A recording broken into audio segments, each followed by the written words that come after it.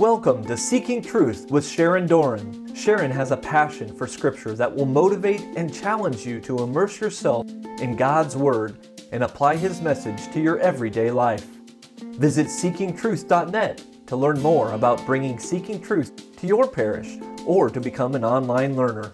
Today, it's part 1 of the book of Genesis, chapters 28 through 30. And now, Seeking Truth with Sharon Doran.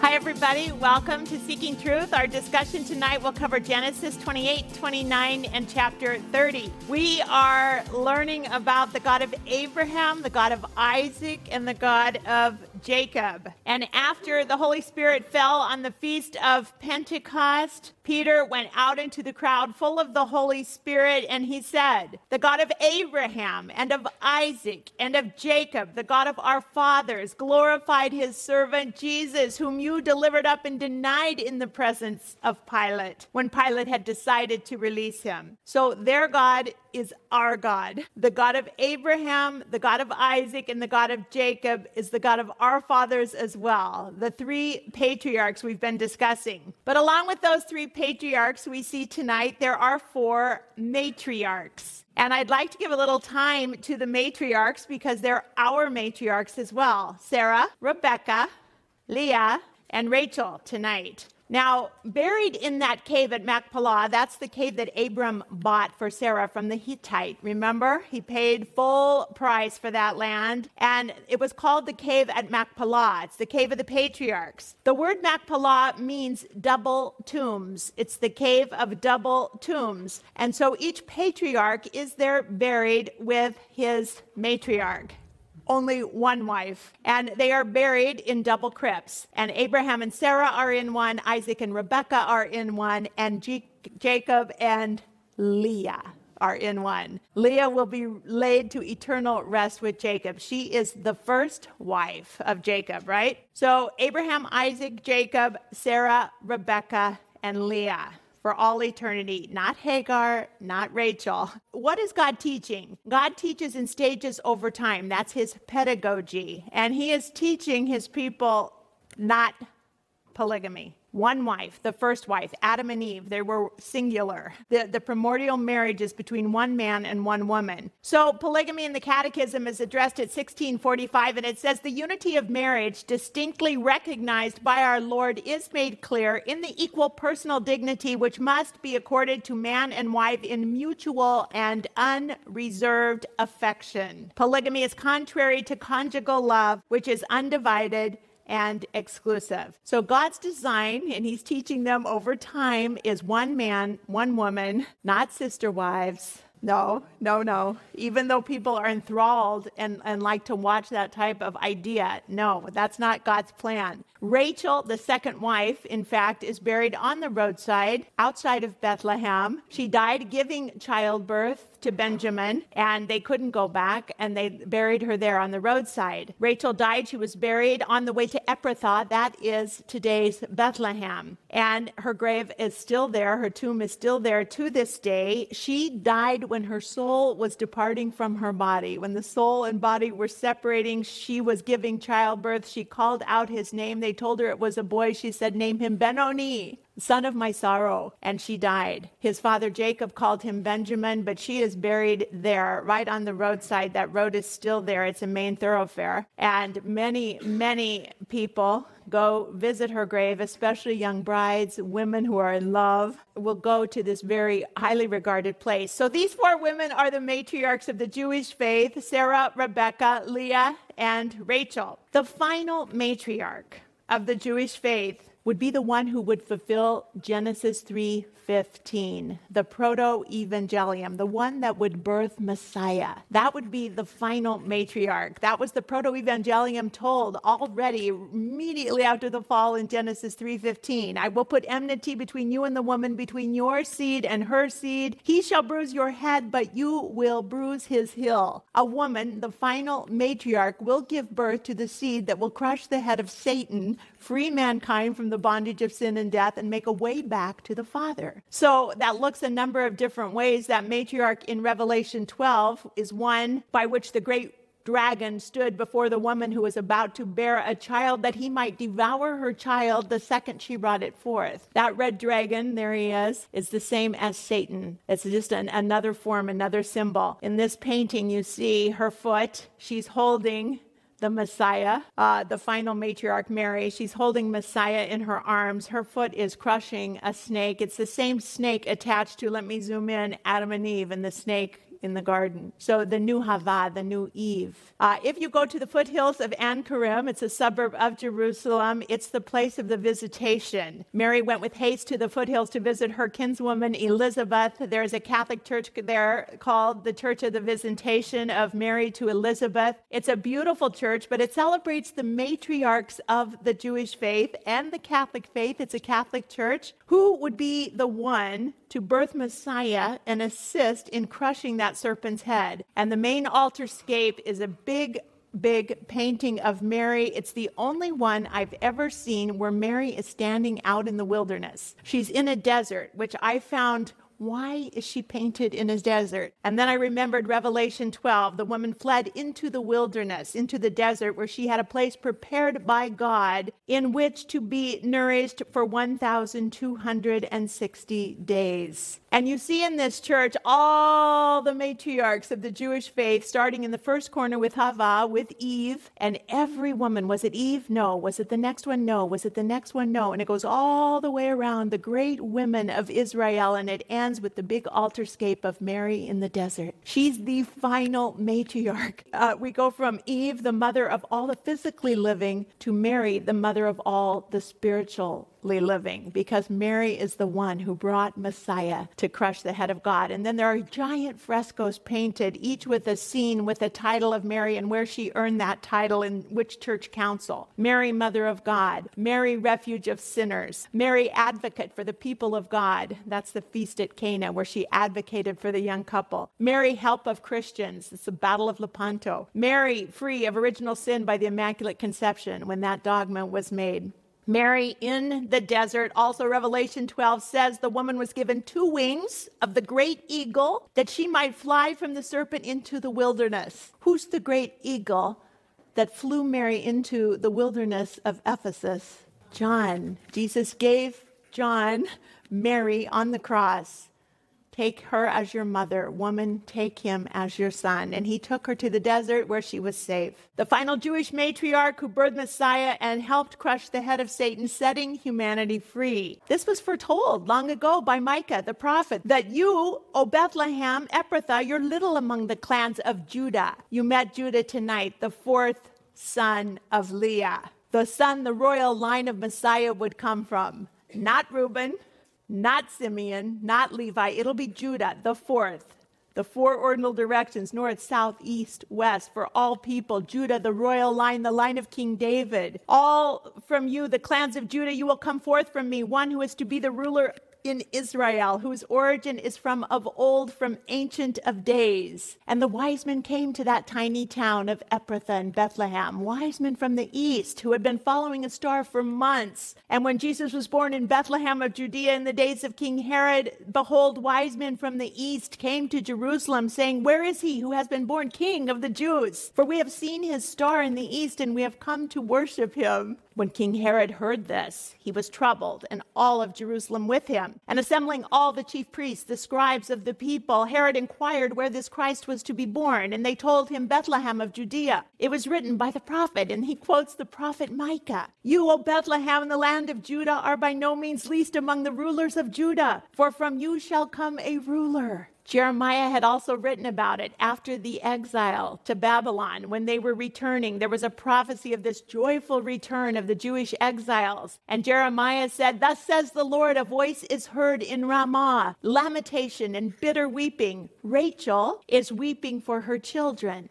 The Rachel who we met for the first time tonight, she's weeping for her children. She refuses to be comforted for her children because they are no longer. They are not. Because Rachel is buried on this road outside of Bethlehem weeping for her children. What children? The exiles that are coming back to a destroyed city, but also Herod has sent out an absolutely sheer evil order to kill every male child under age 3 right there in Bethlehem where she's buried. It's the slaughter of the innocents, the first holy martyrs of the church. They are slaughtered right near Rachel's tomb. And Rachel is weeping for her children. She refuses to be comforted because they are no longer. The dragon stood before the woman who was about to bear a child that he might devour her child the minute she brought it forth. The forces of evil are working through King Herod. The forces of evil were always at work trying to devour the Messiah, knowing that the Messiah would be the one that would crush his head. So he wants to devour him first. Rachel is weeping there right outside of Bethlehem, refusing to be comforted because her children are no more. Project Rachel has also adopted this image of Rachel as one who weeps for children who are no more, again, helping mothers, assisting mothers who have had abortion. The Holy Family has escaped. Before the slaughter of the holy innocents, an angel has appeared to Joseph in a dream, and they have already taken off for Egypt, where they become immigrants. They don't know the language. They have no currency. They're running for their lives from evil, from Herod. But this again will fulfill another ancient prophecy. When they return from Egypt, out of Egypt I have called my son, Hosea 11:1. Let's take a look then at this first matriarch and this final Jewish matriarch. The first matriarch is Sarah, the final Mary. Both women have divine birth announcements given to both matriarchs, and they are promised that they will have royalty. They will be the mother of a king. Sarah says, "Is anything too hard for the Lord?" And Mary says, "Nothing is impossible with God." Both women have supernatural pregnancies, an old barren woman, a young virgin woman. These are both outside of humanity's powers. These are supernatural pregnancies. And both matriarchs delivered sons of promise in the same line as Abraham's covenant. They are both daughters of Abraham, and these will be children of Abraham. Sarah laughed, remember? Mary trusted. Mary said, "Be it done unto me according to thy word." Mary said, "My soul magnifies the Lord." She professed that all generations would call her blessed, and still today we call her Blessed Virgin Mary. She said, "His mercy is on those who fear him from generation to generation, to generation to generation," for our children and our grandchildren too. And she said, "He has helped his servant Israel. He has remembered of his mercy as he spoke to our fathers, to Abraham, and to his posterity forever." She's part of the Abrahamic covenant.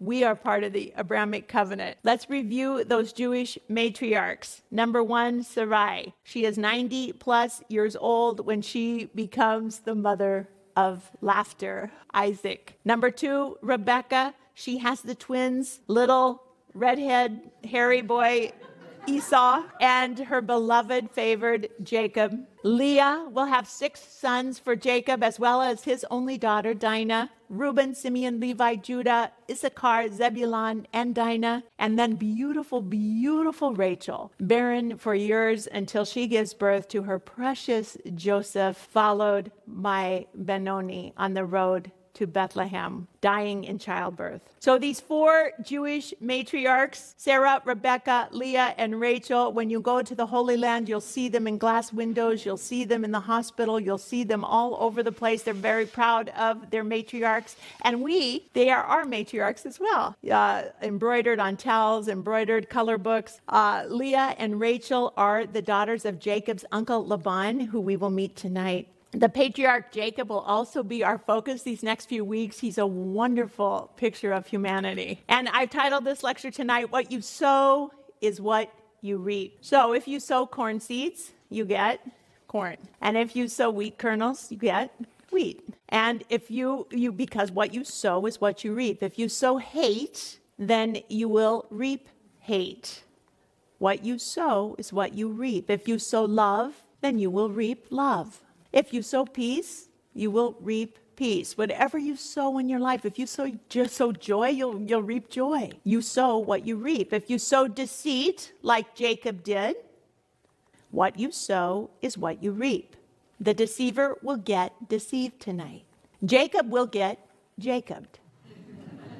That's what the Jews called it. What goes around comes around. What goes around comes around. That's another way to say it. Or the golden rule that your mother might have told you, to do unto others as you would have others do unto you. Jacob was born holding the twin brother, Esau's heel, and his name means holder of the heel or supplanter, because he twice deprived his brother of his rights as firstborn son. A supplanter is something or someone who wrongfully takes the place of another. So a supplanter could be like a person who takes someone else's place in line. Have you ever had that happen to you? Have you ever cut the line? Anybody here? The lunch line, any line? Okay, thank you. Because I did this too. I cut the line at the airport. Oh, my boys were mortified. We were just this Christmas break. I had one little tiny bag, and we were good. Our flight we're going to miss the flight, and this big group of pilgrims, 50 people, come right. They're right in front of us. They're going to the Holy Land in 3 hours. And my flight's leaving in 20 minutes. And I knew some of them from Seeking Truth. So I cut the line. But today, the supplanter will be supplanted. In Genesis, supplanting is referred to the circumstances around the birth of Jacob. Remember that Hebrew root word means to follow, to be behind, or to supplant, to circumvent, to assail, or to overreach. Those are synonyms. He's trying to grab that heel. With most siblings, it's very clear who's the elder brother. It's not, that hard to figure out. But with these two, with twins, it's a matter of seconds, right? And that first one out gets so much more, or so it seems. Now, Isaac prayed because Rebekah was barren. And he prayed and prayed and prayed, and she finally conceived. And remember, those children, those twins were struggling inside of her. And she said, if this is thus, then why do I live? She didn't know what it was like to be pregnant, and this was horrible. And the Lord gave her a word of prophecy, a word of knowledge. The Lord told her, this is Jacob's God. And he says, 2 nations are in your womb, 2 peoples are going to be divided. One shall be stronger than the other. The elder shall serve the younger. Now, that's not how it's supposed to be. The younger is supposed to serve the elder. But in this case, the elder shall serve the younger. And so when she had days to be delivered, when those were fulfilled, there were twins in her womb. The first one came forth, red, his body like a hairy mantle, and they called him Esau. And afterward, the brother came forth, and his hand had taken hold of Esau's heel, and they named him Jacob. Rebekah always remembered that prophecy because it was so very real to her. She knew that the elder would serve the younger, and she therefore favored her younger son, Jacob. She knew to follow, to be behind, to supplant, to circumvent, to assail, to overreach. And I was interested in the word circumvent because I think it's a good description. It said in the dictionary to find a way around an obstacle, to overcome a problem or difficulty in a clever or surreptitious way, to deceive or outwit. I think that's exactly what Jacob did. He wanted to circumvent Esau's birthright, and he wanted to circumvent his firstborn blessing. First, he got the birthright. You'll remember the brother came in famished. He just was starving. He said, I have to have some of that red pottage. Give me some of that lentil stew. Oh my gosh. And Jacob said, first, sell me your birthright. And he says, I'm about to die. What good is this birthright? And he said, swear to me, swear to me. And he gave up his birthright for a bowl of lentil soup. And the scripture tells us Esau despised his birthright. He didn't care about it. He was slothful towards the faith. Then he had the birthright, but now he needs that blessing. So Rebekah, the sister of Laban, is going to help fulfill that prenatal prophecy that she remembered so well. And she cooks up a plan to help her son, blind old Isaac, your father, he can't see. But Isaac will use all of his other senses. If you recall, he'll use the sense of touch. He says, come near, my son, that I might feel you, my son, and know if you are really my son Esau. He uses his ears to listen. The voice is Jacob's voice, but the hands are the hands of Esau.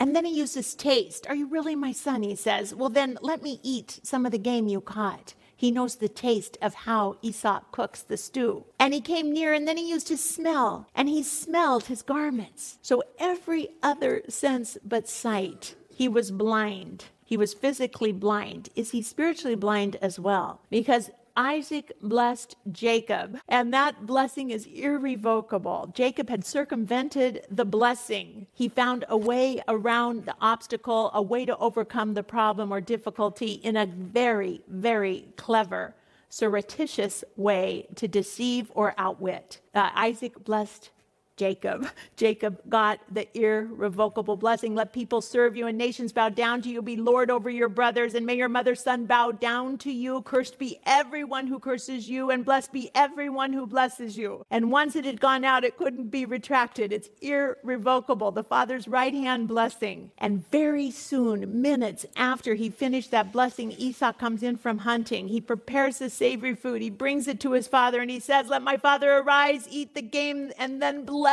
me, Father." And Isaac says, "Who are you?" And he said, "I'm your son, your firstborn son Esau." And then Isaac began to violently tremble. And I thought of Isaac and all he had been through in his life. He had been the sacrifice on the altar, ready to have his own father kill him. I'm sure he was shaking violently at that point too. He's shaking violently again. "Who was it then that hunted that game? Who brought it to me? I ate it all before you came. I've blessed him. Yes, and he shall be blessed." Because the blessing's irrevocable. I can't take it back. When Esau heard these words, he cried with exceedingly great and bitter cry, and he said, "Bless me also, my father." He had lost the blessing. It's gone out. He can't get it back. And Isaac said, "Your brother came with guile." Remember that, with guile. Jacob had guile. He has taken away your blessing. Oh, is he not rightly named Jacob? Yaakov, deceiver. He has supplanted me these 2 times. He took away my birthright. Now he's taken away my blessing. So Esau from that moment on hated Jacob. He hated him. He wanted to kill him. "I will kill my brother Jacob." "Behold, your brother Esau is comforting himself by his plans to kill you." Rebekah tells her son, "You must go. You must flee to Laban, my brother in Haran. Stay with him for a while. When his fury dies down, we'll send for you." But Rebekah has to get Isaac to approve this plan. And so she goes in and says to Isaac, "I'm weary of my life because of these Hittite women. If Jacob marries one of these Hittite women, one of these women of the land, what good will my life be to me?" So Jacob is called in by Isaac. He blesses him again, and he charges him that he is not to marry one of the Canaanite women, the daughters of Canaan. That is the cursed son of Ham and his mother by maternal incest. Those are Canaanite women. Hittites are among them. "Arise, go to Padan Aram, to the house of Bethuel, your mother's father. Take a wife there from one of the daughters of Laban, your mother's brother. And may Almighty God bless you. May he make you fruitful. May he multiply you. May you become a company of peoples. May God give you the blessing of Abraham. May your descendants be with you and take possession of the land and the sojournings which God gave to Abraham." So Isaac sends Jacob away to Laban, the son of Bethuel, the brother of Rebekah, Jacob and Esau's mother. And Esau saw that Isaac had again blessed Jacob. And he saw that he had sent him away to take a wife, and charged him as he was blessing him that he shall not marry one of the Canaanite women like Esau had already done. Jacob obeyed his father and his mother. And when Esau saw that the Canaanite women did not please Isaac his father, Esau went to Ishmael and took to wife besides the wives he had. Okay, you don't want me to have Canaanite wives? Then I'll have some of Ishmael's daughters. Is that better than a Canaanite wife? That's Hagar's son. I don't know, you mother-in-laws, you know about stuff like this, don't you? Is this a good thing? Jacob left Beersheba. He went towards Haran.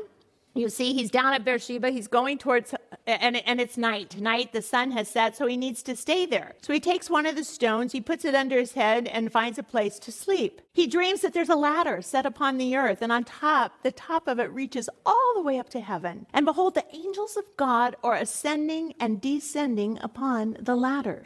This is a spectacular vision, a spectacular dream. God is speaking to him through a dream. The Lord stood above the ladder and said, "I am the Lord, the God of Abraham, your father, and the God of Isaac. The land on which you lie I will give to you and to your descendants, and your descendants shall be like the dust of the earth. And you shall spread abroad to the west, to the east, to the north, and to the south. And by you and your descendants shall all the families of the earth bless themselves." He's getting the Abrahamic blessing. He's the one to carry it on. The God of Abraham, the God of Isaac, and now the God of Jacob. "Behold, Jacob, I am with you. I will keep you wherever you go, and I will bring you back to this land." Now that's comforting for a man who's being hunted down by his brother to be killed. I will bring you back to this land. I will not leave you.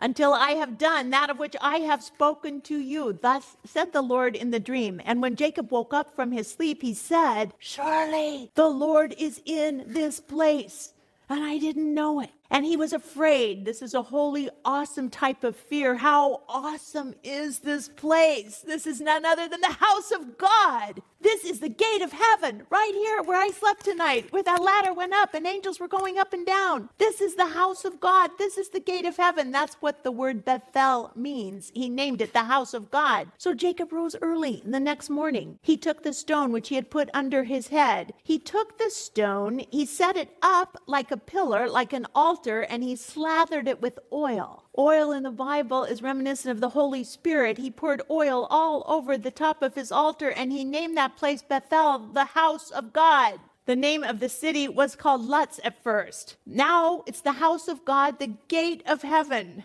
Well, I thought this must be an amazing place. What is this place? What's the connection? It's got to be the foundation stone, right? In the Holy of Holies, surely this is the presence of God is in this place, right? Is that a good guess? Wrong. Nobody goes here. This is the picture in 1894. No tour buses stop here. It's nothing now. What? How could this be? It's 12 miles north of Jerusalem. It's empty. Continued excavations are going on. Here's a Google image of it. They have a few spots marked out. There's not much there. They've scaffoldinged a tree that maybe was old. There's a little hut here. What is this place? This was where this incredible thing. They built a shelter over where Jacob had laid, where he had seen this incredible vision. I thought that was going to be more than that. I wonder what that is. Then Jacob made a vow saying, if God will be with me, and will keep me in this way that I go, and will give me bread to eat and clothing to wear, so that I can come again to my father's house in peace, then the Lord shall be my God. Have you ever bargained with the Lord like that? If God does this, and this, then I'll believe in him. That's what he's doing. And this stone, which I have set up for a pillar, shall be God's house, and all that thou givest me, I will give back to thee 1/10. What's that called? When you give God 1/10 of all you have before taxes. That's a biblical tithe. Good. 1/10. That's what we're supposed to give the Lord. That's what he gave the Lord at this house of God. That's our first fruits before taxes. That's giving our best, not the leftovers. Giving right off the top, the best to God. That was part 1 of the book of Genesis, chapters 28 through 30, on Seeking Truth with Sharon Doran. To learn more about Seeking Truth Bible studies, visit seekingtruth.net. Tune in next time for more Seeking Truth with Sharon Doran.